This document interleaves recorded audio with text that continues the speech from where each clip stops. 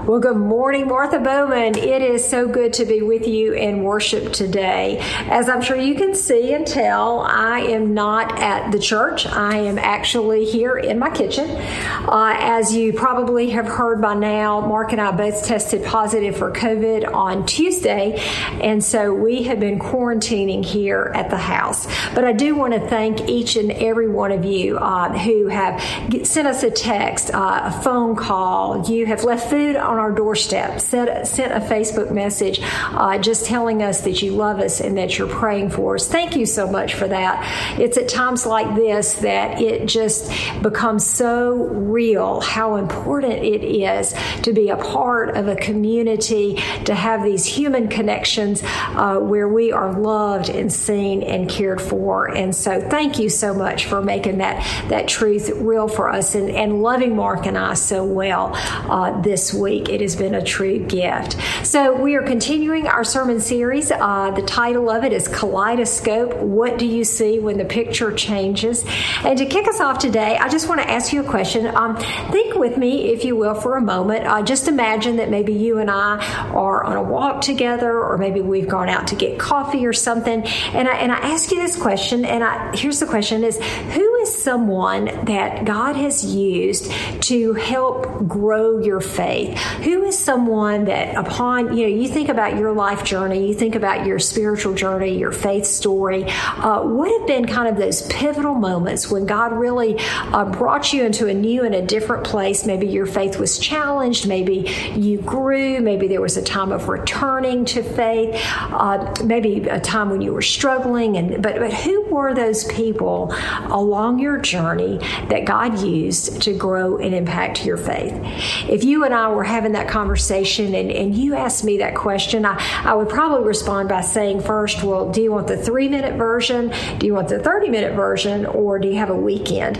Because as I think about my story, there are just so many people who have helped, that God has used to grow my faith, to strengthen my faith, to help me in my journey with Christ. But two stories come to mind that I'll share with you just to kind of kick us off here. The first is when I was a freshman in college, I was involved in an organization called Campus Crusade for Christ. And the summer between my freshman and sophomore year, I participated in what's called a summer beach project. Now, what this looked like is that college students from around the nation signed up to be a part of this particular beach project. We were in Panama City Beach, but basically for the summer, me and this group of college students, we lived in Panama City at the Diplomat Hotel, got jobs, did beach evangelism and things like that, and it was just a great summer. Now, you would think that if I talked about that summer and kind of what was the most impactful for me, it might have been the Bible studies, or it might have been going out on the beach and sharing my faith, walking up to complete strangers and trying to talk to them. Yep, I was that person. I did that. But that, you would say, maybe that was what really shaped your faith. But really the most impactful thing of that summer was the couple that served as the directors of the project, that mission project. And I remember that summer just watching them. Maybe I don't think I just stared at them, but really just watching them, maybe when they thought no one was looking. And I would notice the way the husband would smile at his wife, or maybe the way she would just reach over and pat his hand, or maybe how when they were just kind of off by themselves and not on stage and not in front of everybody, but maybe they just would laugh. And as I watched them, I thought, that's the kind of marriage I want to have one day. And it really shaped me watching them, because I remember when I got back to school that fall, it impacted who I went out with. It impacted who I didn't go out with. It even impacted the kind of person that I wanted to become, because I knew that if I was to marry someone like the director of that project, the Summer Beach Project, that I needed to be the kind of person maybe that his wife was, so that someone like that would want to marry me, if that makes sense. So their modeling of their marriage has been more impactful to me than any book or any kind of lecture or any workshop that I've ever gone to on marriage. I think about even in the last few years, as I was going through the ordination process, the conference assigns you a mentor, someone to walk along this process and this journey with you, and they assign someone who is further along, who's been in ministry for a while, a sounding board. I remember one night actually, the cohort, those of us who were in the process of becoming ordained, we had a retreat at Epworth by the Sea, and we were driving back from that retreat, and I remember it was my mentor and I in the car, and the sun had set and it was getting kind of dark, and just in that moment I began to open up and share with her some of the hard places that I was experiencing in ministry and some of the things, the challenges. And I just remember that conversation and the good questions that she asked me, kind of the good advice that she gave me. And as we talked, I could feel my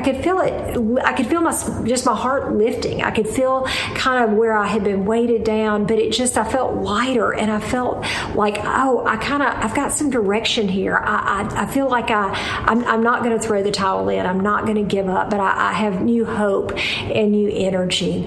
I think about those people that God uses along our path and on our journey to grow our faith. And I'm reminded of a quote by Andy Stanley, and I love how he phrases it. He said that God uses relationships to impact and to grow our faith for Him. God uses relationships to impact and grow our faith for Him.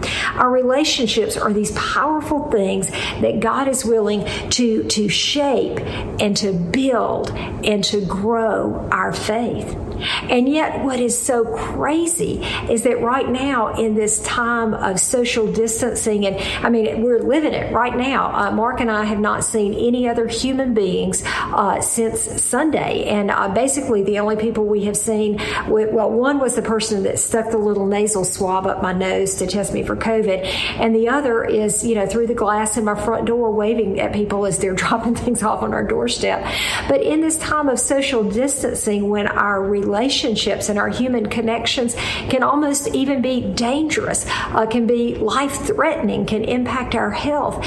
What a crazy time to be alive. Our picture has shifted and it has changed. But what do we see? Today, we are looking at Jesus' ministry. And I want to just draw your attention, if you will. The passage that we are looking at, it comes from Matthew 4. And if you are looking in your Bible there in verse 12, kind of this is the beginning of the passage that we're going to be looking at. It begins with this, and it says, the ministry of Jesus begins.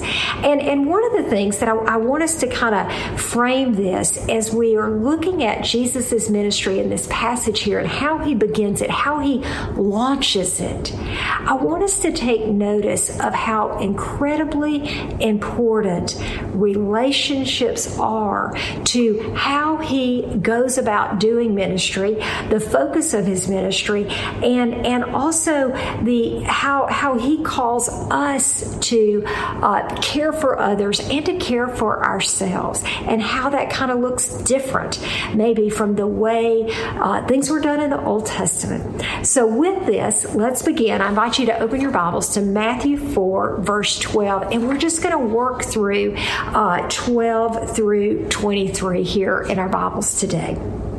The passage begins, when Jesus heard that John had been arrested. Now, John was Jesus' cousin, and he has been arrested, and it says when Jesus heard that John had been arrested, he left Judea and he returned to Galilee. He left Judea and he returned to Galilee. And then he goes up to Capernaum, which is beside the Sea of Galilee. Now, what is is the significance of this? And I think one of the things that is so significant, Judea, if you will, this is where Jerusalem was located.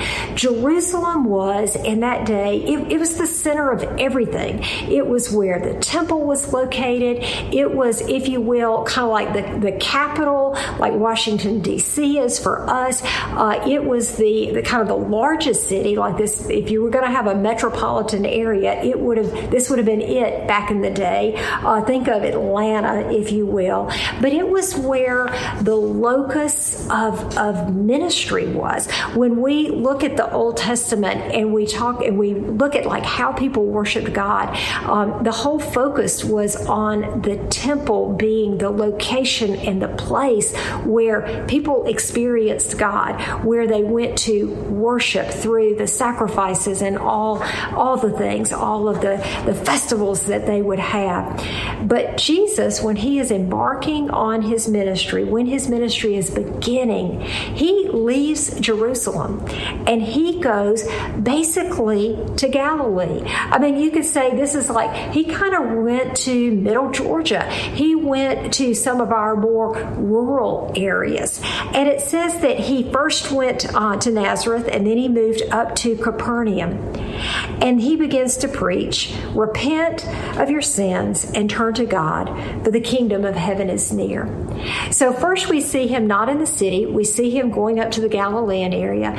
We hear that his message is repent of your sins, turn to God, for the kingdom of heaven is near. And what we see, scholars would say, and those who look at this, that this is really a summary of all of Jesus's teachings right here. And Matthew and the rest of his gospel, he unpacks what this message was. As we look at how Jesus taught and the things that he talked about, I mean, I think about the Sermon on the Mount. What are some of the things that Jesus talked about? He told us that we are to forgive our enemies. He talked about the dangers of an unbridled anger. He talks about not lusting. He talks about being generous with your wealth and with your finances. And his whole focus, his whole ministry, even when he was asked, what is the greatest commandment? He said it's to love God and to love people. His focus was not on the temple worship in Jerusalem, but his focus and his message was on how we love God and how we care for people. Incredibly relational. The next thing that we see, and this is in verse 18, it says that as Jesus, one day as he's walking along the Sea of Galilee, along the shore there, he sees two brothers, Simon, also called Peter, and Andrew, throwing a net into the water, for they fish for a living. And Jesus called out to them and said, "Come and follow me, and I will show you how to fish for people." And they leave their nets at once and they follow him. Now, as you read the other Gospels, you realize that this was not the first time that they had ever seen Jesus. This was not the first time that they had ever heard of him. This was not the first time that they had ever heard him teach. They were aware of who he was. But in this moment, Jesus connects with them. Jesus engages in a conversation with them. And he says, "Come and follow me." And it's into this pivotal relationship, this God-ordained relationship. Next, Jesus walks a little further down and he sees two other brothers, James and John. They're sitting in a boat with their father Zebedee. And the idea is these guys would have all known each other. They were in the same business, if you will. The Sea of Galilee is not very, very large there. Plus, they're right there on the shore in Capernaum. And so he says that they're sitting there with their father, and he called to them too, and he says, "Come and follow me." And immediately they followed him, leaving their boat and their father behind. I think the significance of this, when we think about how God uses relationships to impact our faith, to grow our faith, to challenge our faith, we see it right here that one of the first things that Jesus did is he begins to connect with people on a relational level. I imagine that if Peter and James and John and Andrew, if you were to ask them the question, tell us about your faith story, tell us about your faith journey, what would they tell us? They wouldn't tell us about necessarily a book they read or a lecture they attended, or they would tell us about a relationship, about the day that a man walked up to them and said, "Come and follow me." The other thing that we see here is how important it was and the high value that Jesus placed on community, on human connection, on relationships. And what you see Jesus doing is that if he is going to basically help the world understand that he is Messiah, that he is the Lamb of God, all these promises from the Old Testament that he is fulfilling here. But what he does is he builds community. He builds a cohort, if you will. He builds a tribe of people to pour his life into, and they're pouring their lives into one another. As we go through the New Testament, the Apostle Paul and the earliest disciples in the book of Acts, they really take a page out of Jesus's book. It says in the book of Acts, as they were forming this new community of faith, that they gathered in the temple to hear the teaching, so that was important. But then they gathered from house to house to break bread, to connect, to be in relationship with folks who could see your face, who could know if you're having a good day, know if you're having a hard day. And if you were sick, they would bring food and leave it on your doorstep, just like you've done for Mark and me.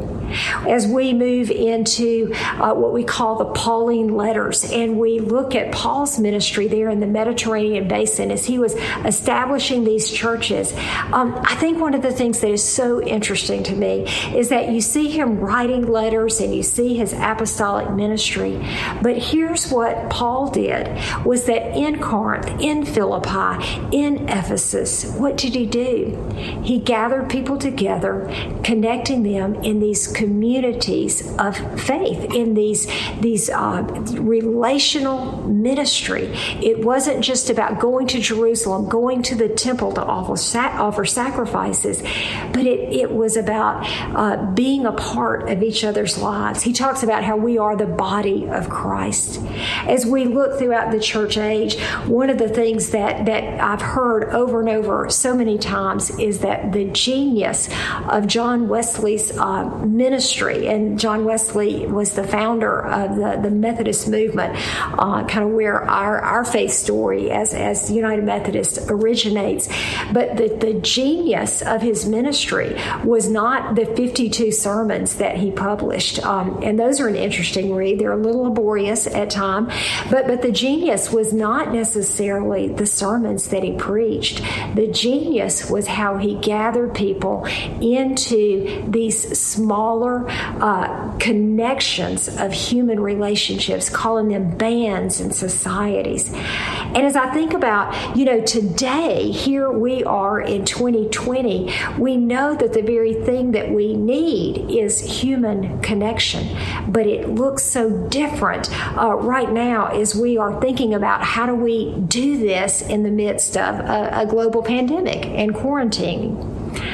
Liz Hammock and I and Mark, we sat down a couple of weeks ago and we were mapping out and planning some things that we wanted to do in the fall, and we kind of hit a little bit of a roadblock as we were sitting there talking. And here's the reason, and it's because normally in the fall, this is when we kick off all of our connect groups. This is the time when we know that you have been at the beach, or many of you have been at the beach, or you've been on vacation, or you've been visiting family, and you've been scattered throughout the summer, and it's been good. I mean, it's been a wonderful thing, but we know that a lot of our Bible studies and a lot of our small groups, they disband for the summer. And so the fall is kind of that time when we try to do this big push to pull everybody back together, to say, hey, so the summer's been great, but now let's get back with our tribe, with our community, with our connect group.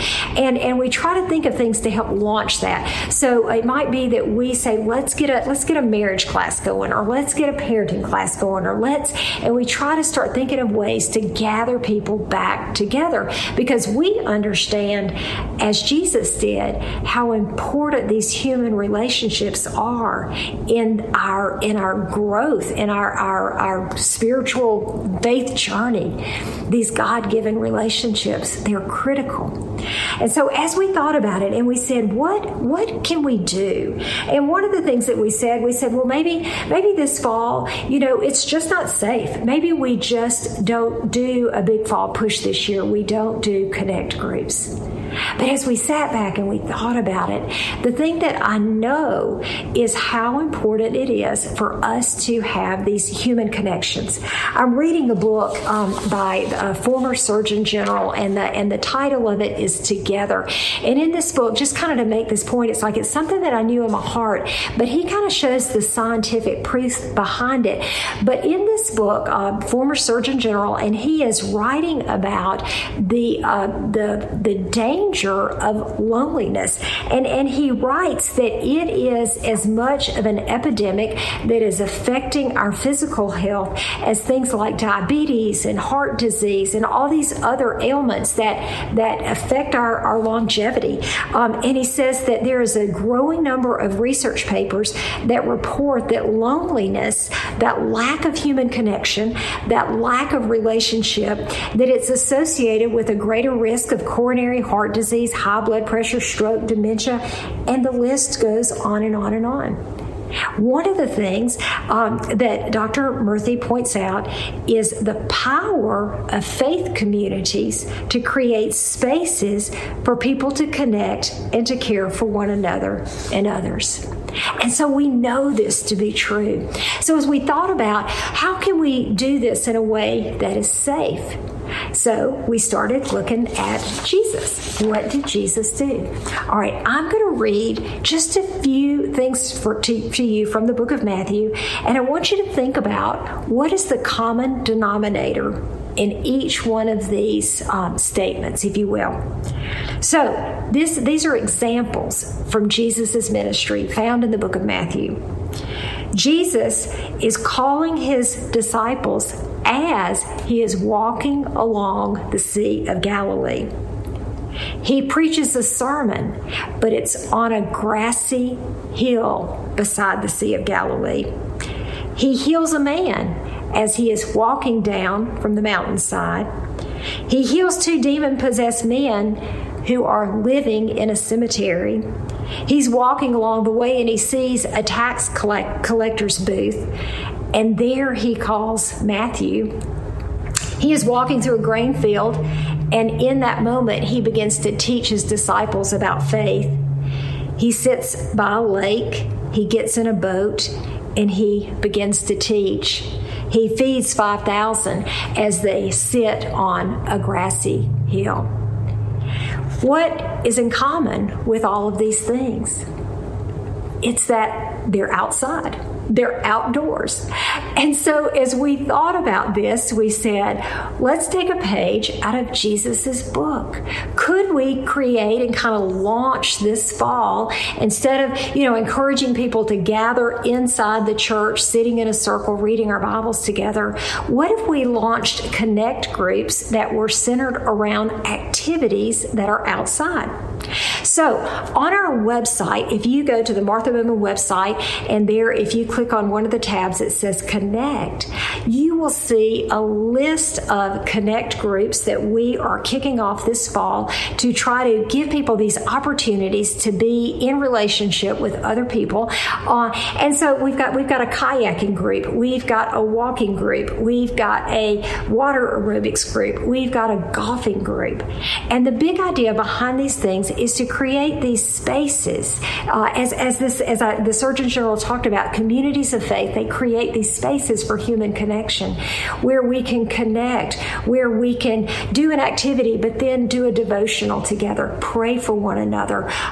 We can care for one another. A place where we can be missional, as Jesus was, to invite others to be a part. Places where activities that people are doing already, but hey, come and be a part. And it might might be even a safe way for those who may never walk inside the doors of a church, but who might join you if it's more activity-based. As we go into the fall, here's the thing that I know is that we're in the middle of a global pandemic. Nobody knows it better than me right here in this moment, as my husband is, still running fever, still has spent most of the day in bed, and we're praying, I know he'll have a complete recovery. But I, in the midst of this global pandemic, know how incredibly important our relationships and our connections are. I'm grateful for technology, but technology is always meant not to be our destination, but a link to those personal relationships. As you think about the fall, I just want to leave you with a couple of thoughts, and it's this. The stories that I chose you at the beginning, the couple from my freshman year of college, the clergy person who was my mentor as I was going through the ordination process, God used them to shape and to grow my faith. And you have stories like that. I know you do. But we have to put ourselves in places to develop those relationships so God can use those relationships. I can't ordain who is and isn't going to impact my life. I can't ordain, who I'm going to impact. I mean, that's a little up to the Lord. But I can be intentional about putting myself in places and positions where I am developing those relationships. I think the other thing that I want to challenge us and just kind of prompt us to think about too is who are those people that God wants to use you to impact and to grow their faith. I think it's important to think about who we are. I think about that couple that impacted my life so much when I was a freshman in college. And the thing that was the most, I think that the reason that God was able to use them is because who they were when they were standing up and teaching us the Bible and doing all the things that program directors do. They were the same people on the stage as they were behind the curtain. Who are we becoming so that God might use our story and our journey to shape the faith of someone that He is wanting to draw closer to Himself? Let's go to the Lord in prayer. Father, we love you so much. We are so incredibly grateful for how you use our relationships with others to grow our faith. How you use those, and they're pivotal. They're providential. Oh, Father, in the midst of a global pandemic, when being near one another can also be dangerous, help us to find those wise ways, those safe ways, those healthy ways to be in community with others.